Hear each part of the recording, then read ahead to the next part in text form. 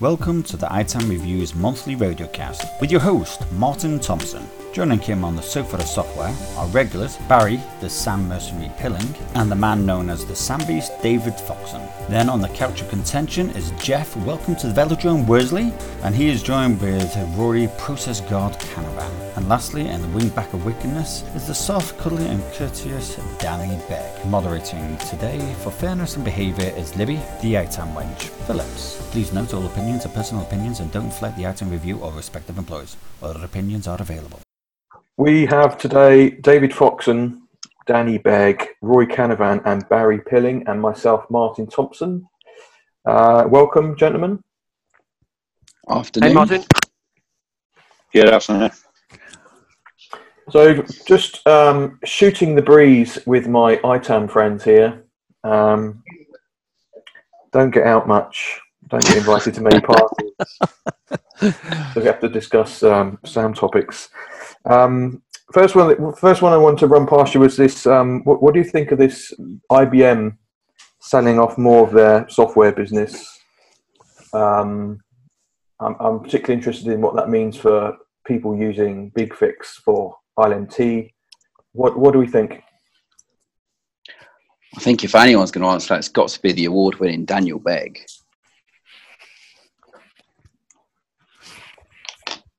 Or not. Thought that was the perfect opportunity for him to pitch how he won his award through lots of IBM savings. Well, there you go. I didn't even realise I was on mute. Thanks very much, Dave. That's brilliant, mate. I love it. I started chatting away. There I was, all to myself, as usual.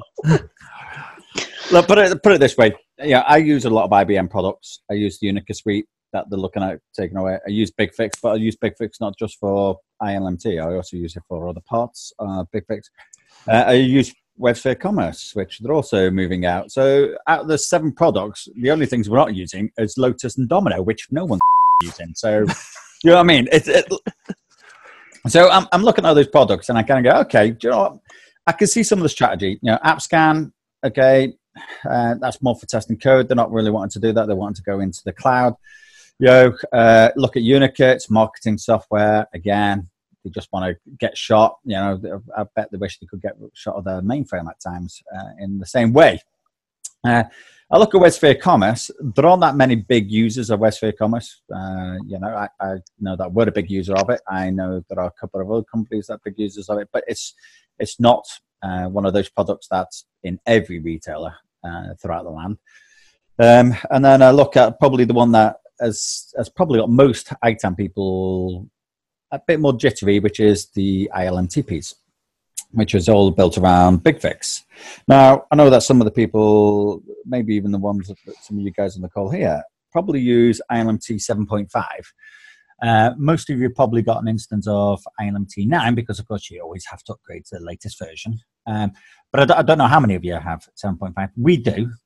We have both. And the reason why we have both is we've got some stuff that's so old, it doesn't work on 9, only works in 7.5, but you have to get a special permission from IBM to use both of them.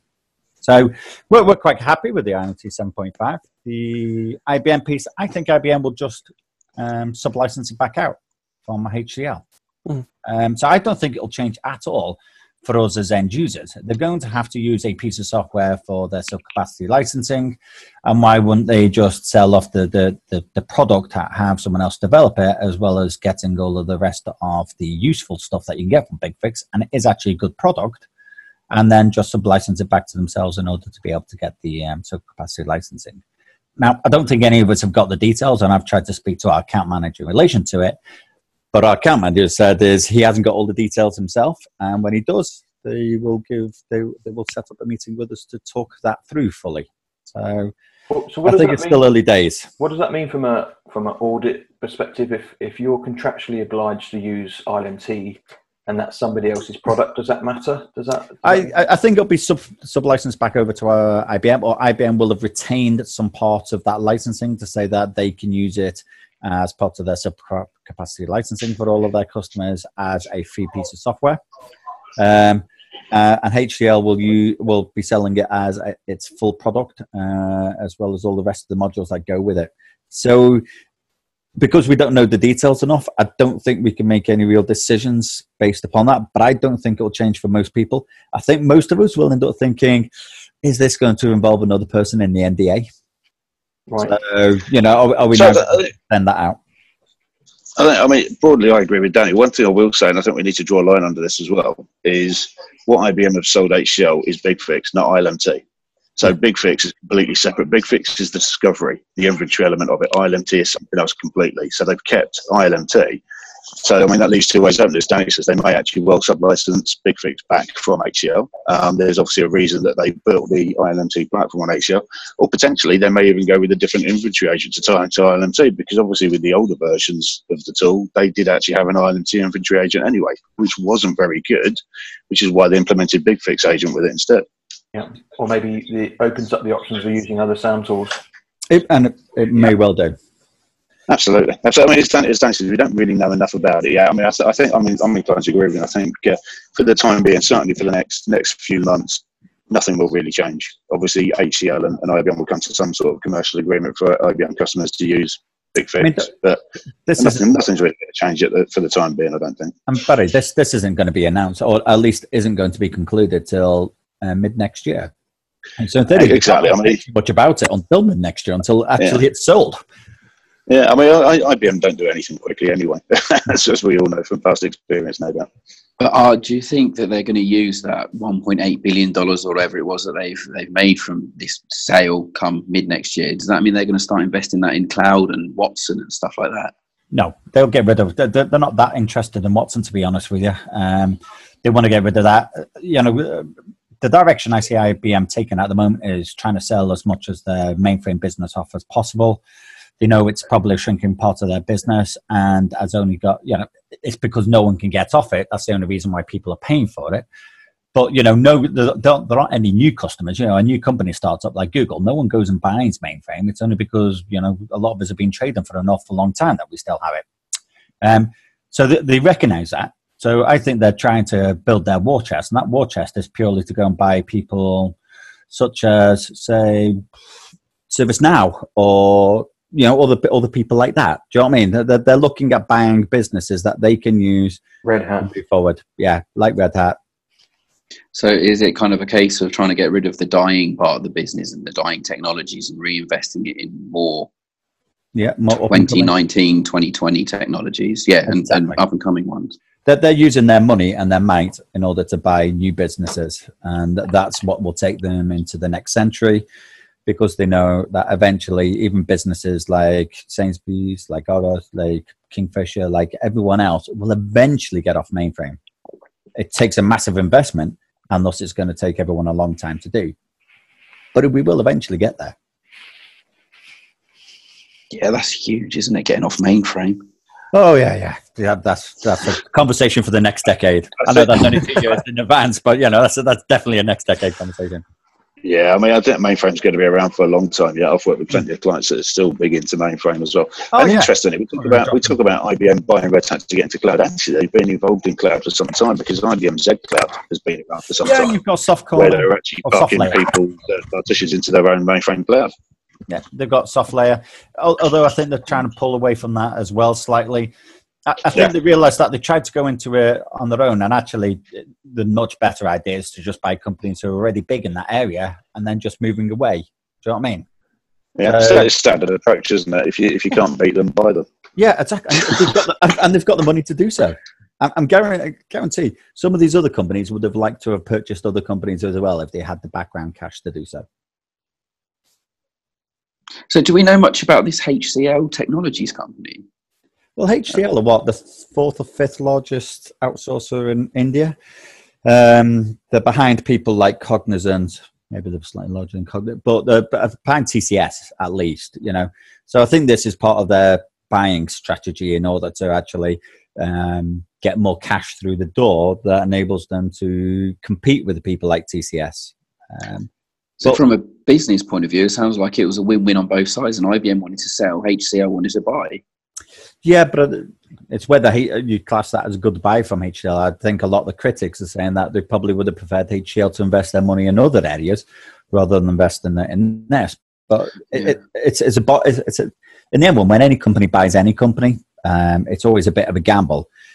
Sometimes it works out, sometimes it doesn't. You could look at Bunnings and Homebase for one example. You could also look at things like IBM have purchased things in the past that haven't particularly worked well for them. Admittedly, some of that's IBM's own doing, in where they purchased a company, did nothing with it for 5 years, and it used to be top of the pile. And by the time they re-release it again, it's no longer top of the market again. Do you know what I mean? And they waste time and effort. Whereas it looks like with the Red Hat deal, they're going to leave Red Hat alone to run the business as they've been running it, which seems the sensible thing for them to do. You know, it already works. Yeah. And I suspect too the reason HCL made the purchase was not purely for the tech or the IP, but rather because it's a foot in then for cross sell and upsell. Yep, they've got all this and got themselves marketing all throughout the world. Now they've got a bunch of customers. I've just bought myself a customer. You know what I mean? Yeah. And then a managed service provider, so they get to go and bid on other pieces of work because they automatically get onto people's approved supplies list. Do you know what I mean? And that's worth money. Who has a O2 contract? Who's been affected by that this week? I mean, put it this way: O2 are our main supplier for all of our mobile phones. Yeah, same here, but not my personal device. So it was painful. Do you know what? I actually didn't really give that much of a crap. I was quite happy to not really have my phone for 24 hours. So do we know what is it been confirmed whether it was a proper software license or SSL certificate, or because media outlets are reporting both? No, they're not. So you've got to be careful here, because what they have said in the media outlets is that it was a software certificate.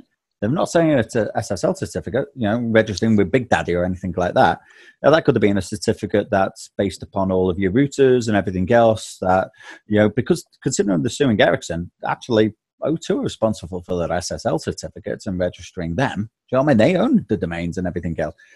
So to me, this seems like a certificate that's based upon the switches and the network. So whether that's actually all purchased through Ericsson and it's Ericsson's kit, then with those expiring, then normally when your routers and your switches, their software expires, it normally blocks incoming communication or blocks all the ports.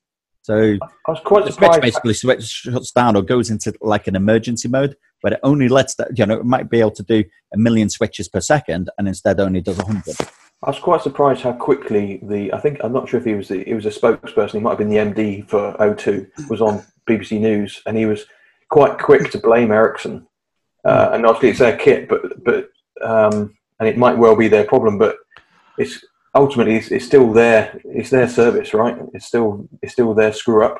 Yeah, they should have known that this was going to happen. Now maybe they'd already contracted Ericsson to do a piece of work to actually go and do it, and Ericsson didn't do it in time, or something happened with that. But if your certificate on all of your main switches is about to expire, you would have thought they would have renewed that, or at least reissued that certificate to it a good period beforehand. So if it was an SSL certificate, which would be crazy, but if it was, is that something typically within the remit of an asset manager? Normally in the roles that you've been in before? I've had to do it before. On where you are. It depends on working environment, doesn't it? I mean, like Dave was just saying, I've managed SSL certificates before. I think at the end of the day, even if it's regarded as an ITAM asset, great, then it's easy enough to do. You just align it with your standard software renewal process. Yeah.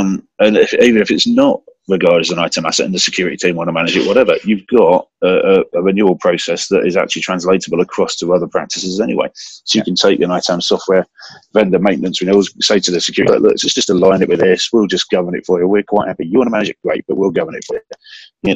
So this sort of thing should absolutely not happen. Yeah, I think it's interesting, though, going back to Martin's point about the CEO being straight out, I think that's the cult of the modern CEO, isn't it? I mean, you look at the TSB banking disaster 6, 7, 8 months ago, and they didn't get out in front of that. And in an age of Twitter rage, you have to be out in front of it. So I think it was interesting that he was out there so quickly saying, here's where the issue is, and we're really sorry. Although there wasn't that much Twitter rage because no one could get on. They were boring. Yeah, they ended up getting off lightly there. Back to the days of who's got free Wi-Fi. I think on the SSL certificate point, though, what we discovered when ITAM took it over in another organisation was actually we had some SSL certificates that were bought or free ones that were a lot less secure than your normal GoDaddy other SSL providers are available ones.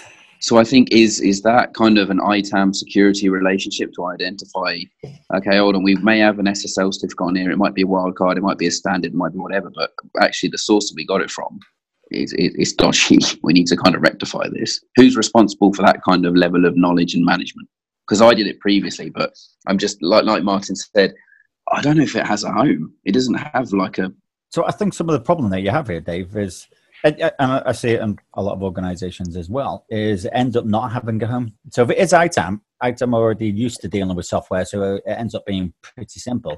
But what you end up getting is people buy certificates all over the place. It's part of digital. Do you know what I mean? Really, digital should be on them because they have the websites and everything else. But actually, you find that, oh, I only own this part of the website and I only own this and I only do that. So you end up with it being actually separate across the organization. And then someone somewhere forgets to do an SSL certificate and all your email doesn't work. Your website might be up, but your email isn't until you go and renew it. So something ends up dropping off somewhere because it isn't centralized. I'm quite happy for it to be owned by ITAM because it is an IT asset in the end fund, the same as anything else. But unfortunately, I don't think that happens in most organizations. The SSL kind of just flops around out there like a dead pony. Do you know what I mean? I've never heard of an SSL certificate compared to a dead pony. But surely the power of the ITAM review can give it a home. You know, an SSL certificate's not just for Christmas, guys. You know, it needs a long-term loving home. Shall we dictate that? I don't know. Yeah, like you said, Danny, it just goes all over the place. We're a tiny. The ITAM review itself has its own SSL certificates, and we're a tiny organisation. But it is still a massive headache managing them. So God knows what it's like for big organisations. Yeah, and we've got hundreds. So yeah, who manages your SSL certificates, Martin? Guess who? Maybe she does everything else. I'd outsource that. Yeah. So we mentioned about Red Hat going to IBM. There's a lot of heat around Oracle and Java at the moment. Microsoft have both picked up open source companies, and I think they've made some of their software open source as well, haven't they? Yeah. Where do you think open source is becoming more and more mainstream? What do we think? Oh, I think open source has been mainstream for years anyway, though, hasn't it? You know, I mean, you can go to any client and look at their Linux estate, and you'll see 4 or 5 different versions of different distributions of Linux sitting in their estate. So open source has been there for a very long time. It's only now that the really big vendors, I think, are trying to see what money they can make out of it, if I'm honest, and see how they can adapt it for their own revenue streams and their own purposes. And Barry, I class it as the carrot and stick. They get you with the carrot, the free software, and then they beat you with a stick. Yeah. You need to go enterprise now. Do you know what I mean? Absolutely. I mean, it's interesting. But the modern approach seems to be completely opposite to what used to be done. I mean, if you remember, Novell bought the SUSE distribution in 2004 or 5. And one of the reasons they did it was to safeguard its integrity, because obviously they were one of the founder members of the Open Invention Network. And I think they wanted to safeguard its integrity. And then 5 or 6 years later, they then sold their soul and sold it to Attachmate, who then obviously became part of Micro Focus, who have since resold it as well. So I think it's now what's happening these days is actually completely contrary. Whereas once upon a time, there was an element of integrity and then trying to do the right thing about buying an open source distribution. Now I think it's all about just seeing what you can make out of it. Yep, I completely agree. Or using it to try and get people onto the paid for products. Yeah. And I think as well, the companies that are doing the purchasing, perhaps Standfast, Microsoft, are the ones that are the ones that might have been expecting to make more out of virtualization in the cloud than they actually have done. So they've got to sort of look in other areas and other avenues to make up revenue potentially. So open source is a decent plan B potentially for them. Yeah. Yeah, I mean, Microsoft's always a bit of a mystery anyway, aren't they? Because on the one hand, they try to fleece you as much as they can, and on the other hand, they try to give back to the community with open source initiatives. And it's almost like they've got a little Jiminy Cricket sitting on their shoulder as a conscience, saying, "Actually, do you know what? You've been really nasty this year. You need to do that now." I think we might need to explain for our audience exactly who Jiminy Cricket is. I suspect from the deathly silence, there's people in this room that actually don't know. Yeah, we all know. Libby and David, I'm looking at you. And you would be spot on, Barry. I'm Googling him now. Jiminy Cricket. I'm assuming you know who Pinocchio is. Yeah, he's from Pinocchio, isn't he? Yeah. He is. Jiminy Cricket was Pinocchio's conscience, David. Yeah. Should know that. I can't spell Jiminy either. Bing's other search engines are available. Is confused with what I'm asking for. Oh no, it's Disney related, and I didn't know it. Oh, the shame. David, how old are you? The shame. I cannot tell my fiance I didn't know a Disney character. Quick, move on. SSL certificates go after. We ought to introduce Libby as well. Sorry, I forgot you as part of the introduction, Libby. So Libby is on the call. Welcome, Libby. Hi. Learning her way in podcasts, future host of the podcast. So behave yourselves. Not my fault. Imagine if she gets the new bleep button when Danny talking off. So yeah, she accidentally bleeps a proper word and leaves in the swear words. The word To be before honest, every there's some that might say that would be a better approach anyway. Baz.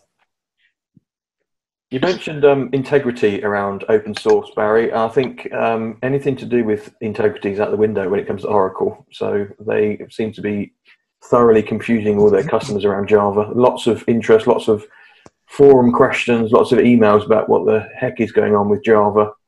I think people are going to get regularly fleeced on that one. But then with Oracle, why break the habit of a lifetime? I think I heard that they had already hired Java auditors. They're already spent the past 12 months training them, you say. Yeah, they're already sharpening their knives. And I think the other scary thing is people think, oh, we're not really using Java, but it's embedded in so many things, isn't it? Yeah. Like consoles and other people's software, and somebody's got to take the hit. Somebody's got to pay for it somewhere.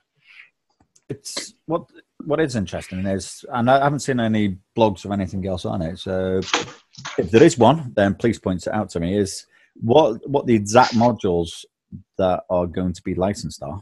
I know them, but how do we actually discover them? How do we actually find out which modules we're actually using as part of Java 8? This, I'm sure this may have even been on the ITAM review, but isn't there like a tracker or a usage tool or something that Oracle are actually providing but needs a license?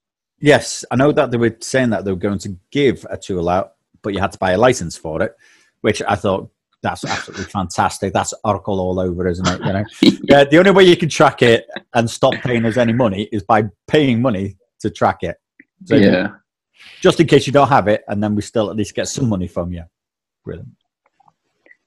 But I don't know if anyone else knows of any other. I haven't seen anything of said tracker.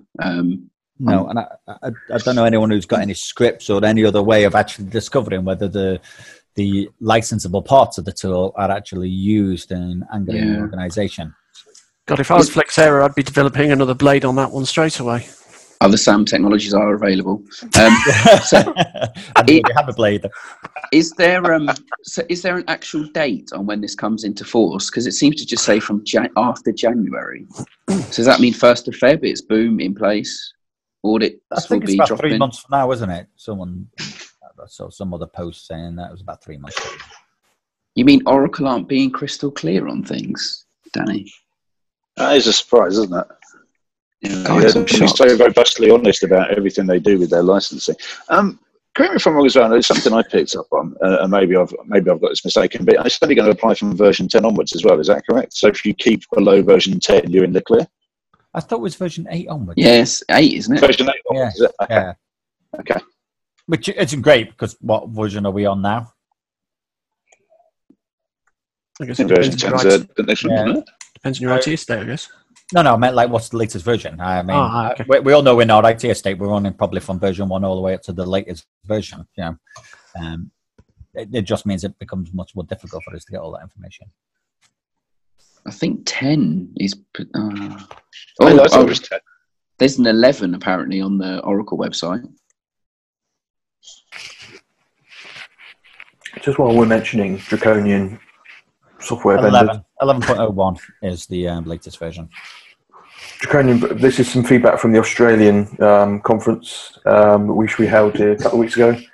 The Australians were saying that correct me if I'm wrong. Toad is a Quest product, right? Yeah. So they were saying that Quest will come in their auditing, but they were excluding Toad for some reason. Yeah. So presumably Toad is difficult to measure, and they were trying to lighten the audit load. So interesting development. If you've got lots of Toad in a bad place, that if you Toad tends to be used a lot with Oracle. So for Oracle I see that across lots of people, you know, prior. So that tends to be a big product for Oracle. But one reader was saying, one delegate at the Australian conference was saying that they knew they had an issue with Toad, but it was out of scope for the audit. So they were like very friendly with Quest because they wanted to make sure the scope didn't change, and they managed to escape any issues with that because Toad was out of scope. So I assume that's purely the cost of auditing Toad was too expensive for them.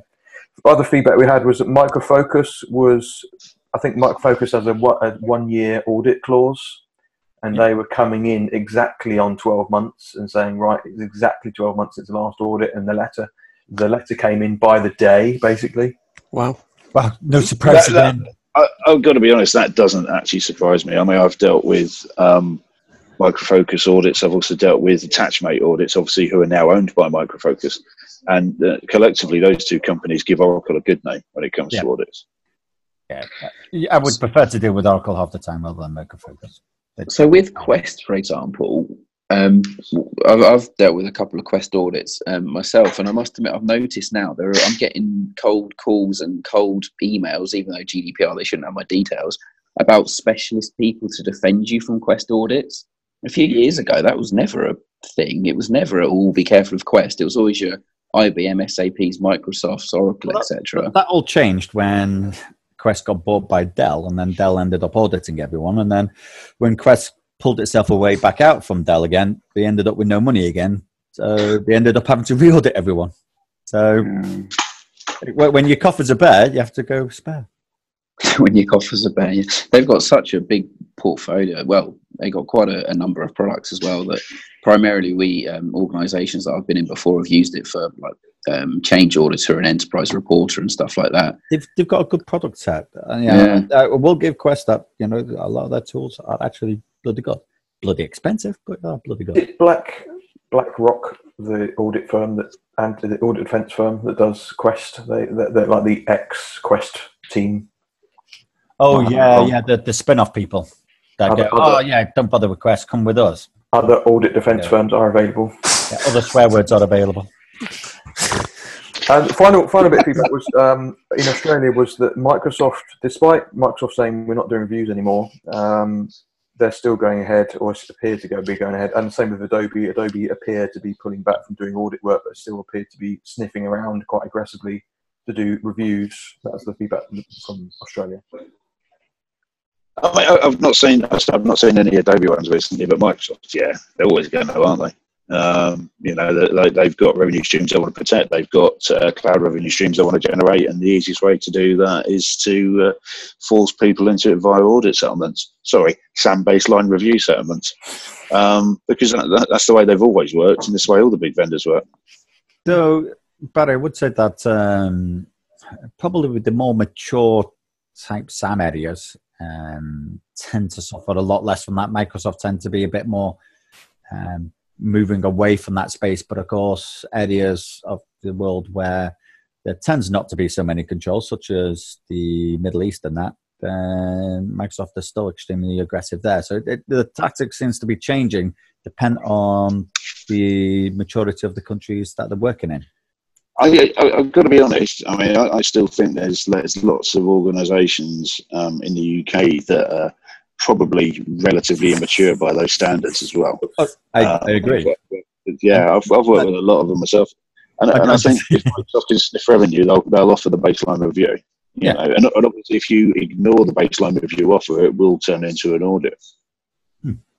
So I completely agree. My experience just says that they're doing it less with the more mature countries than they are with more immature countries. That doesn't mean on a person-by-person basis they're not doing it.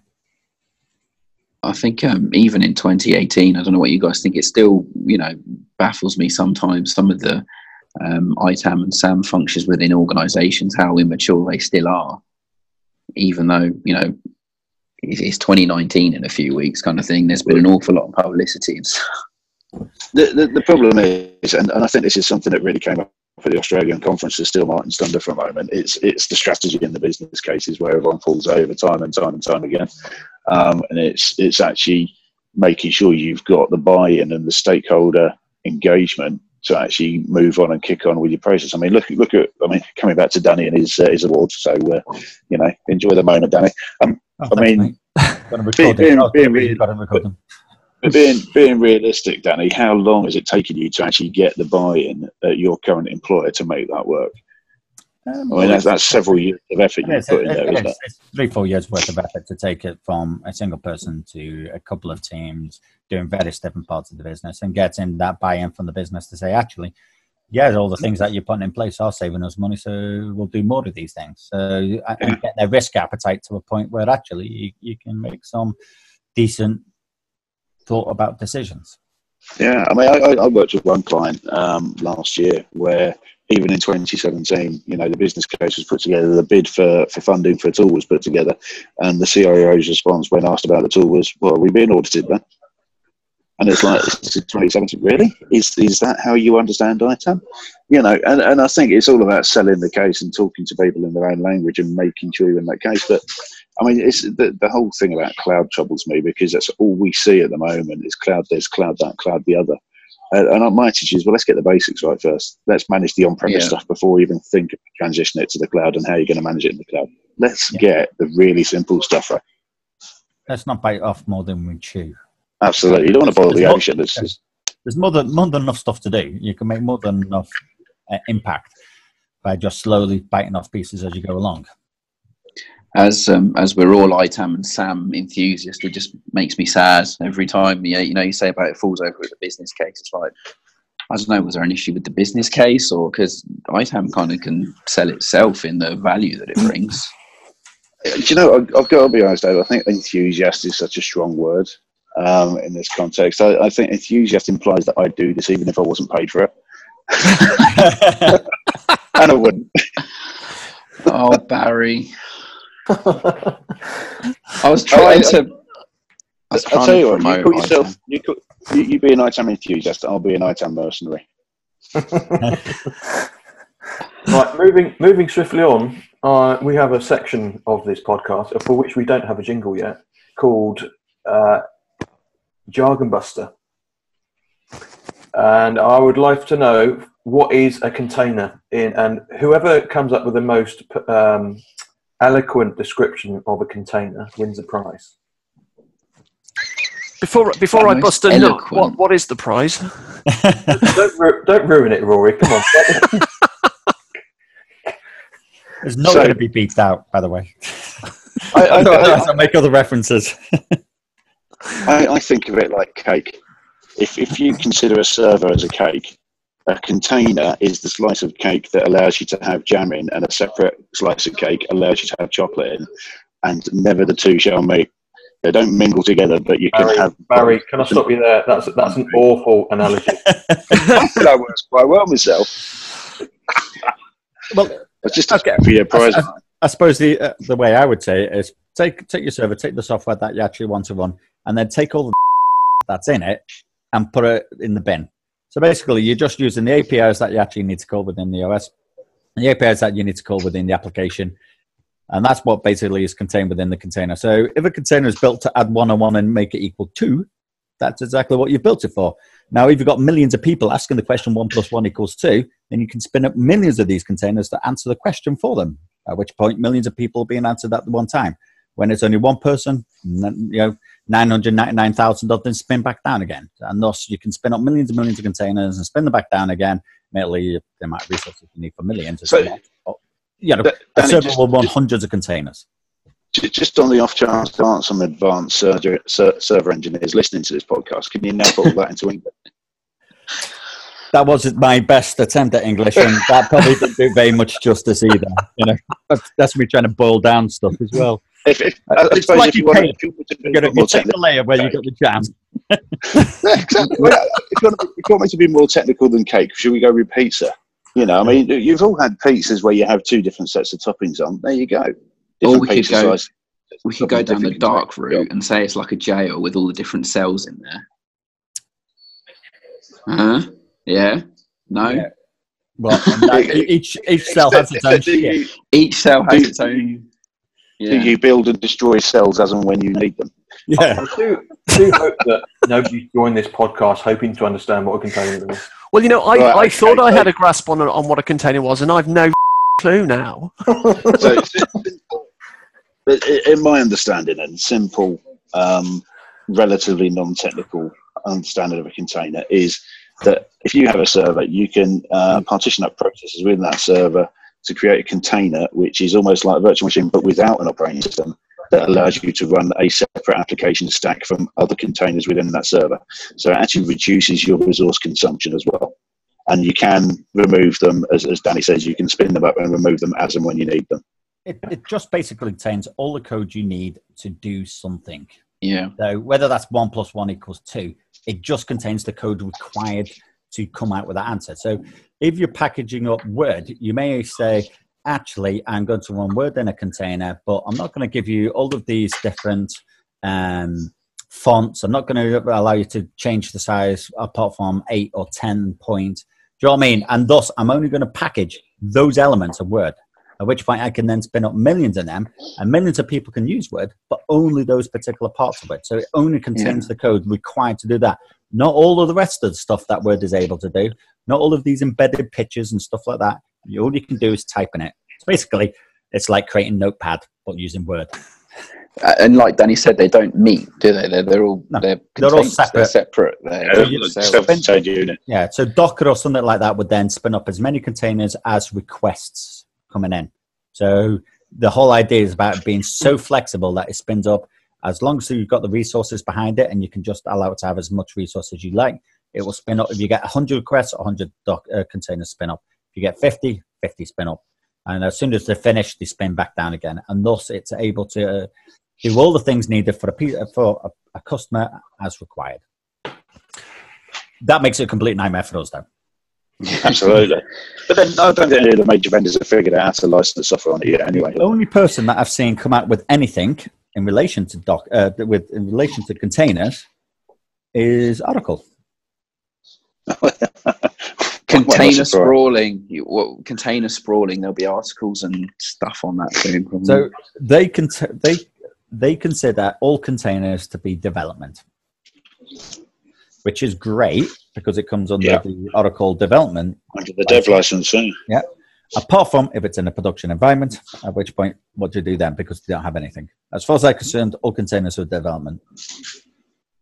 Right. That's interesting. Next section of this podcast, without a jingle, is Job of the Week.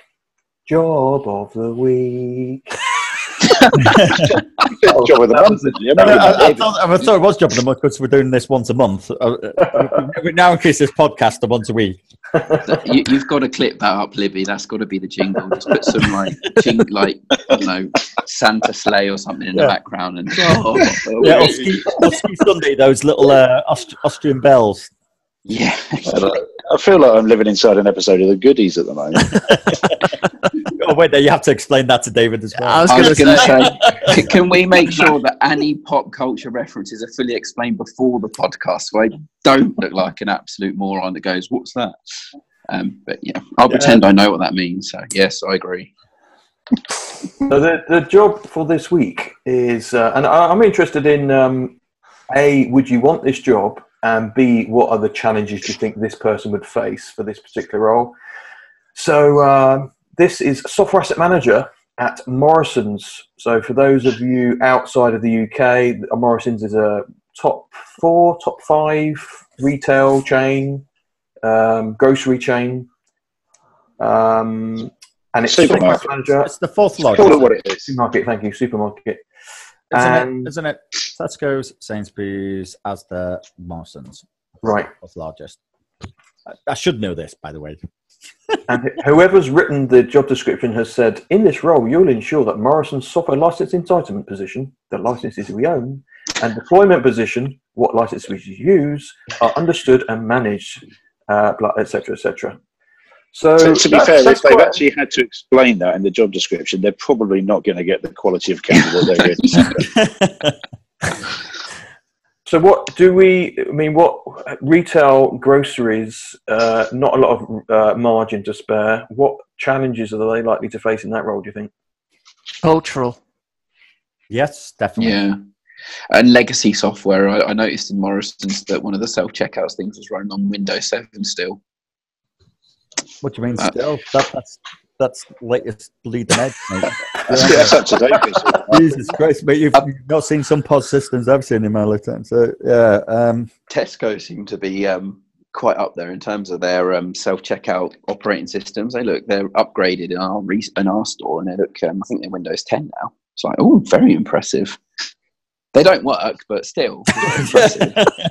So basically, it's like a cut-out cardboard tablet. Yeah. Yeah. This is what it will look like.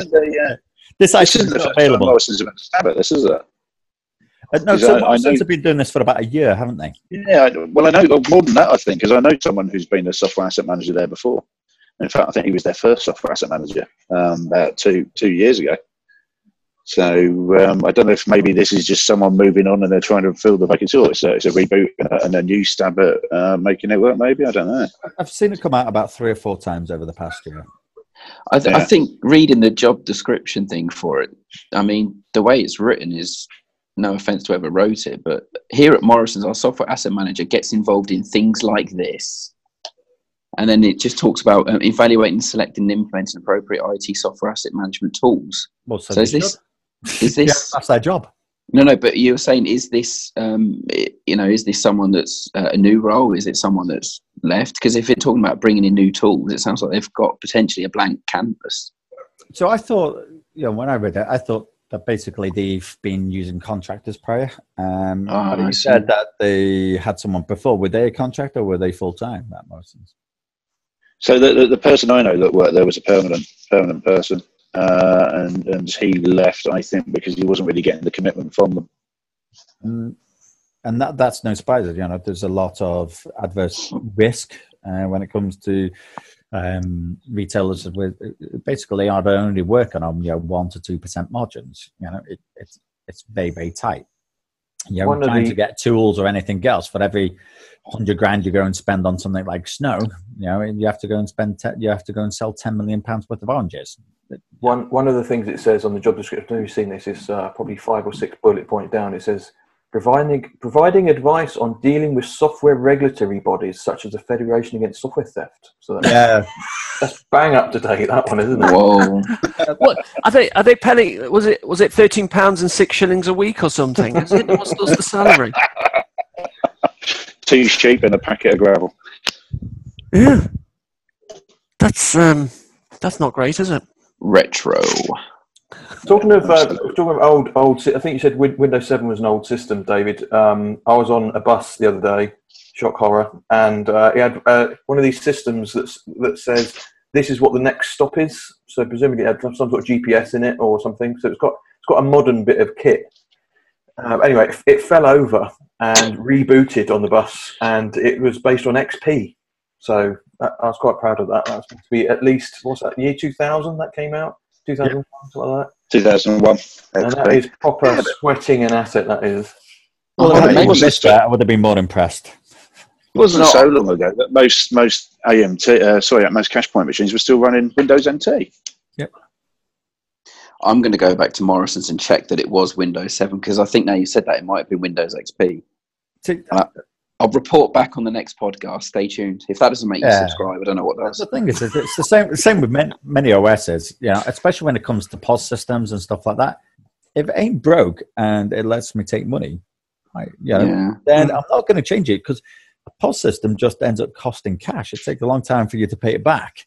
And you have a lot of them in store. I mean, you look at most supermarkets will have, 30 tills if it's a larger store. So that's, 30 POS systems at $1,000 a pop, because you got the cash drawer and everything else. And a little bit that shows you how much money you've spent. And all of that nice malarkey.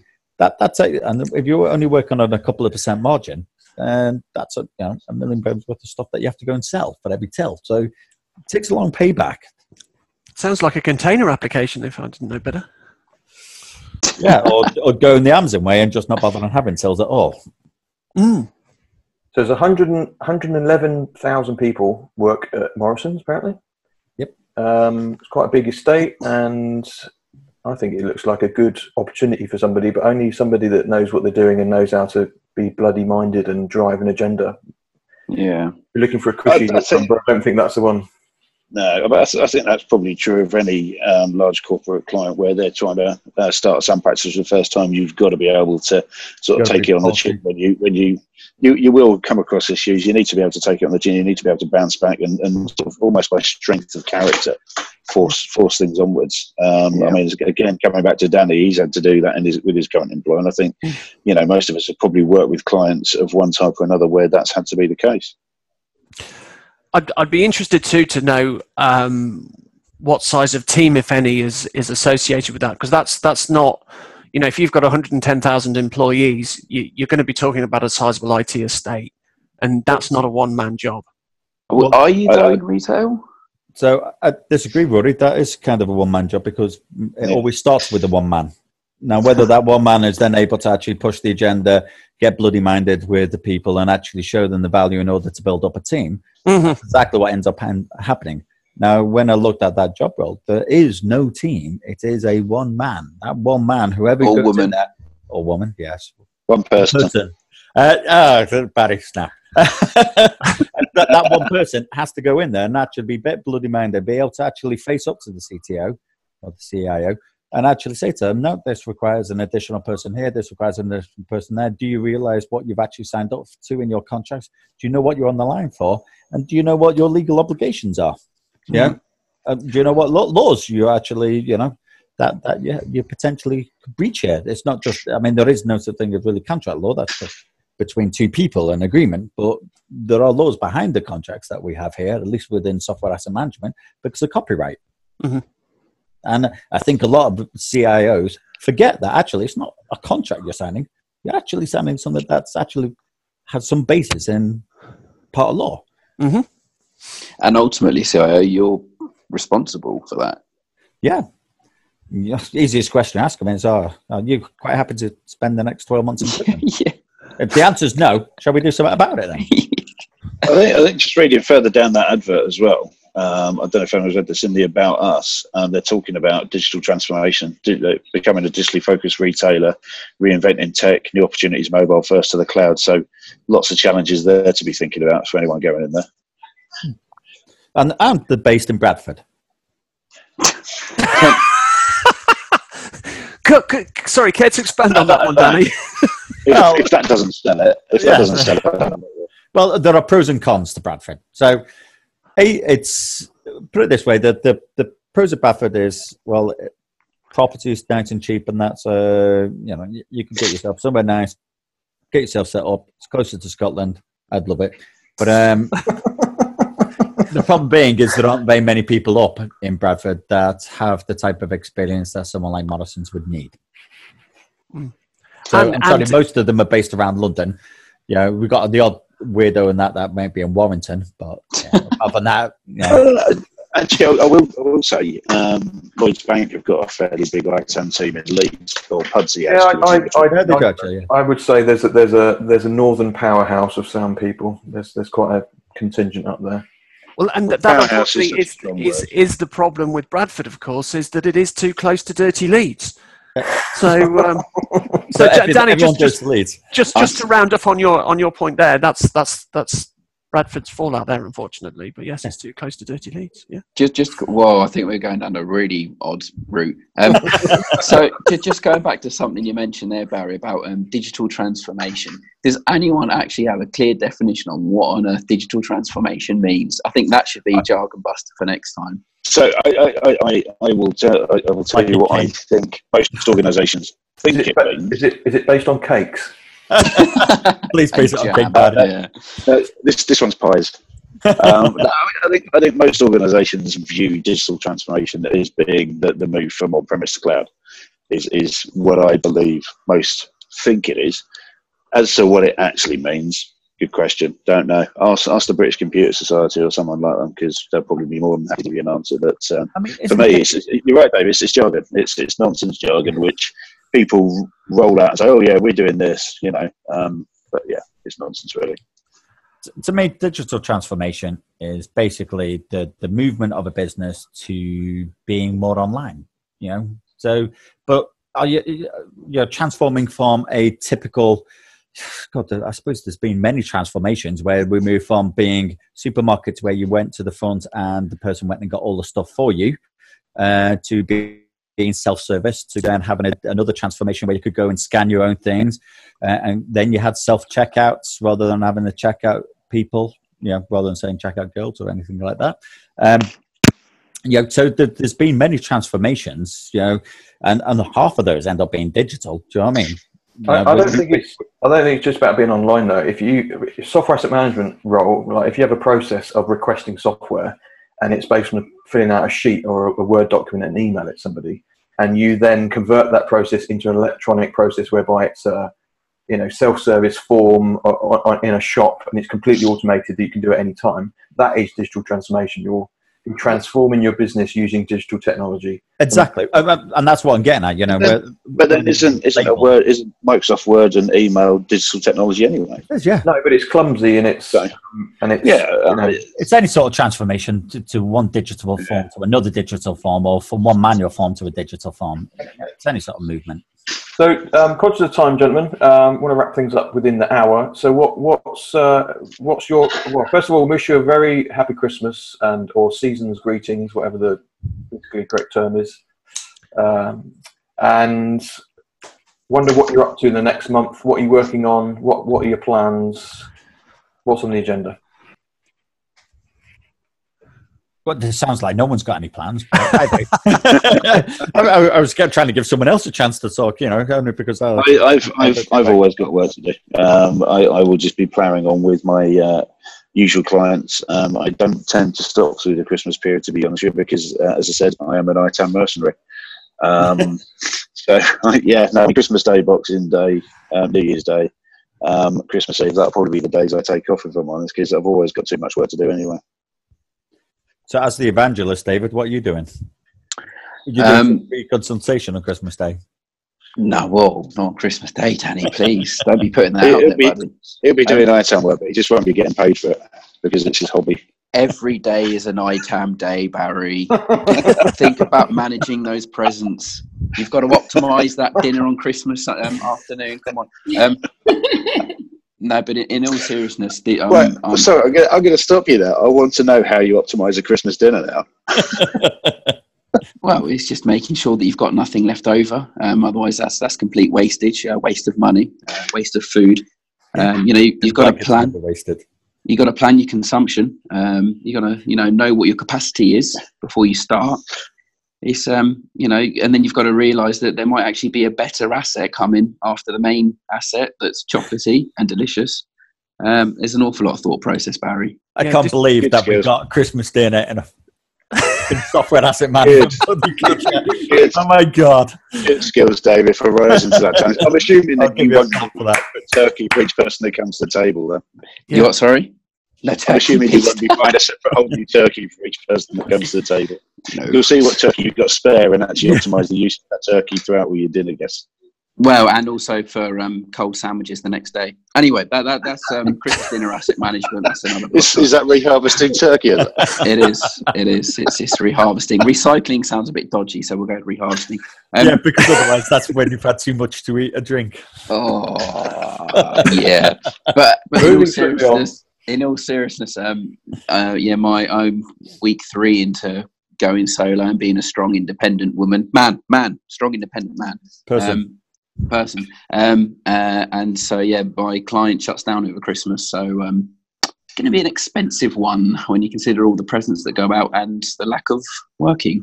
Just going to chill out, do some, like Barry said, I genuinely have got some blogs and stuff to do. So I'll be doing that over Christmas and then just cracking on and making 2019 yet another ITAM awesomeness year. Rory? Cool, thanks. I'm going to be busy trying to drive clients through HubSpot to try and get the SAM surgery up and running, which is a 2-day package I've put together around SAM maturity. I've got one I2 on. I'm working with Kylie around the ham processes. We need to get the web page sorted for that and overhauled so we can actually sell the bloody things online. And I've got half an idea to actually have a go at doing some config processes as well. So, do something similar around the CMDB. Oh, I'm doing that at the moment, Rory. So if you need any help, give me a shout. Sounds like a plan. All right. Thanks, Dave. And I forgot to plug, I'm building my website as well. Thank you. sambeast.com. .co.uk. Okay. Domain is bought. I just have not got the creative juices to actually build a website that looks good. So I'm going to get someone else to do that for me. Did we do, Danny? You shared your Christmas plans? Yeah, well, I tend to take most of Christmas off with the kids and that, but for the new year, I'm looking at putting together a business plan to transform part of the business, digital transformation, although this probably isn't that digital or that much transforming, in order just so that the businesses can work a bit better. So I like to get my fingers in a number of different pies, and this one is related to AD. Cool. So, transform AD for us. I look forward to hearing about that in the new year. Thank you, guys. Have a great Christmas and New Year, and look forward to catching up with you in January. Yep. See you next month, guys. Cheers, Thanks, guys. Mike. Merry Cheers, guys. Christmas all. Thank you. Bye-bye.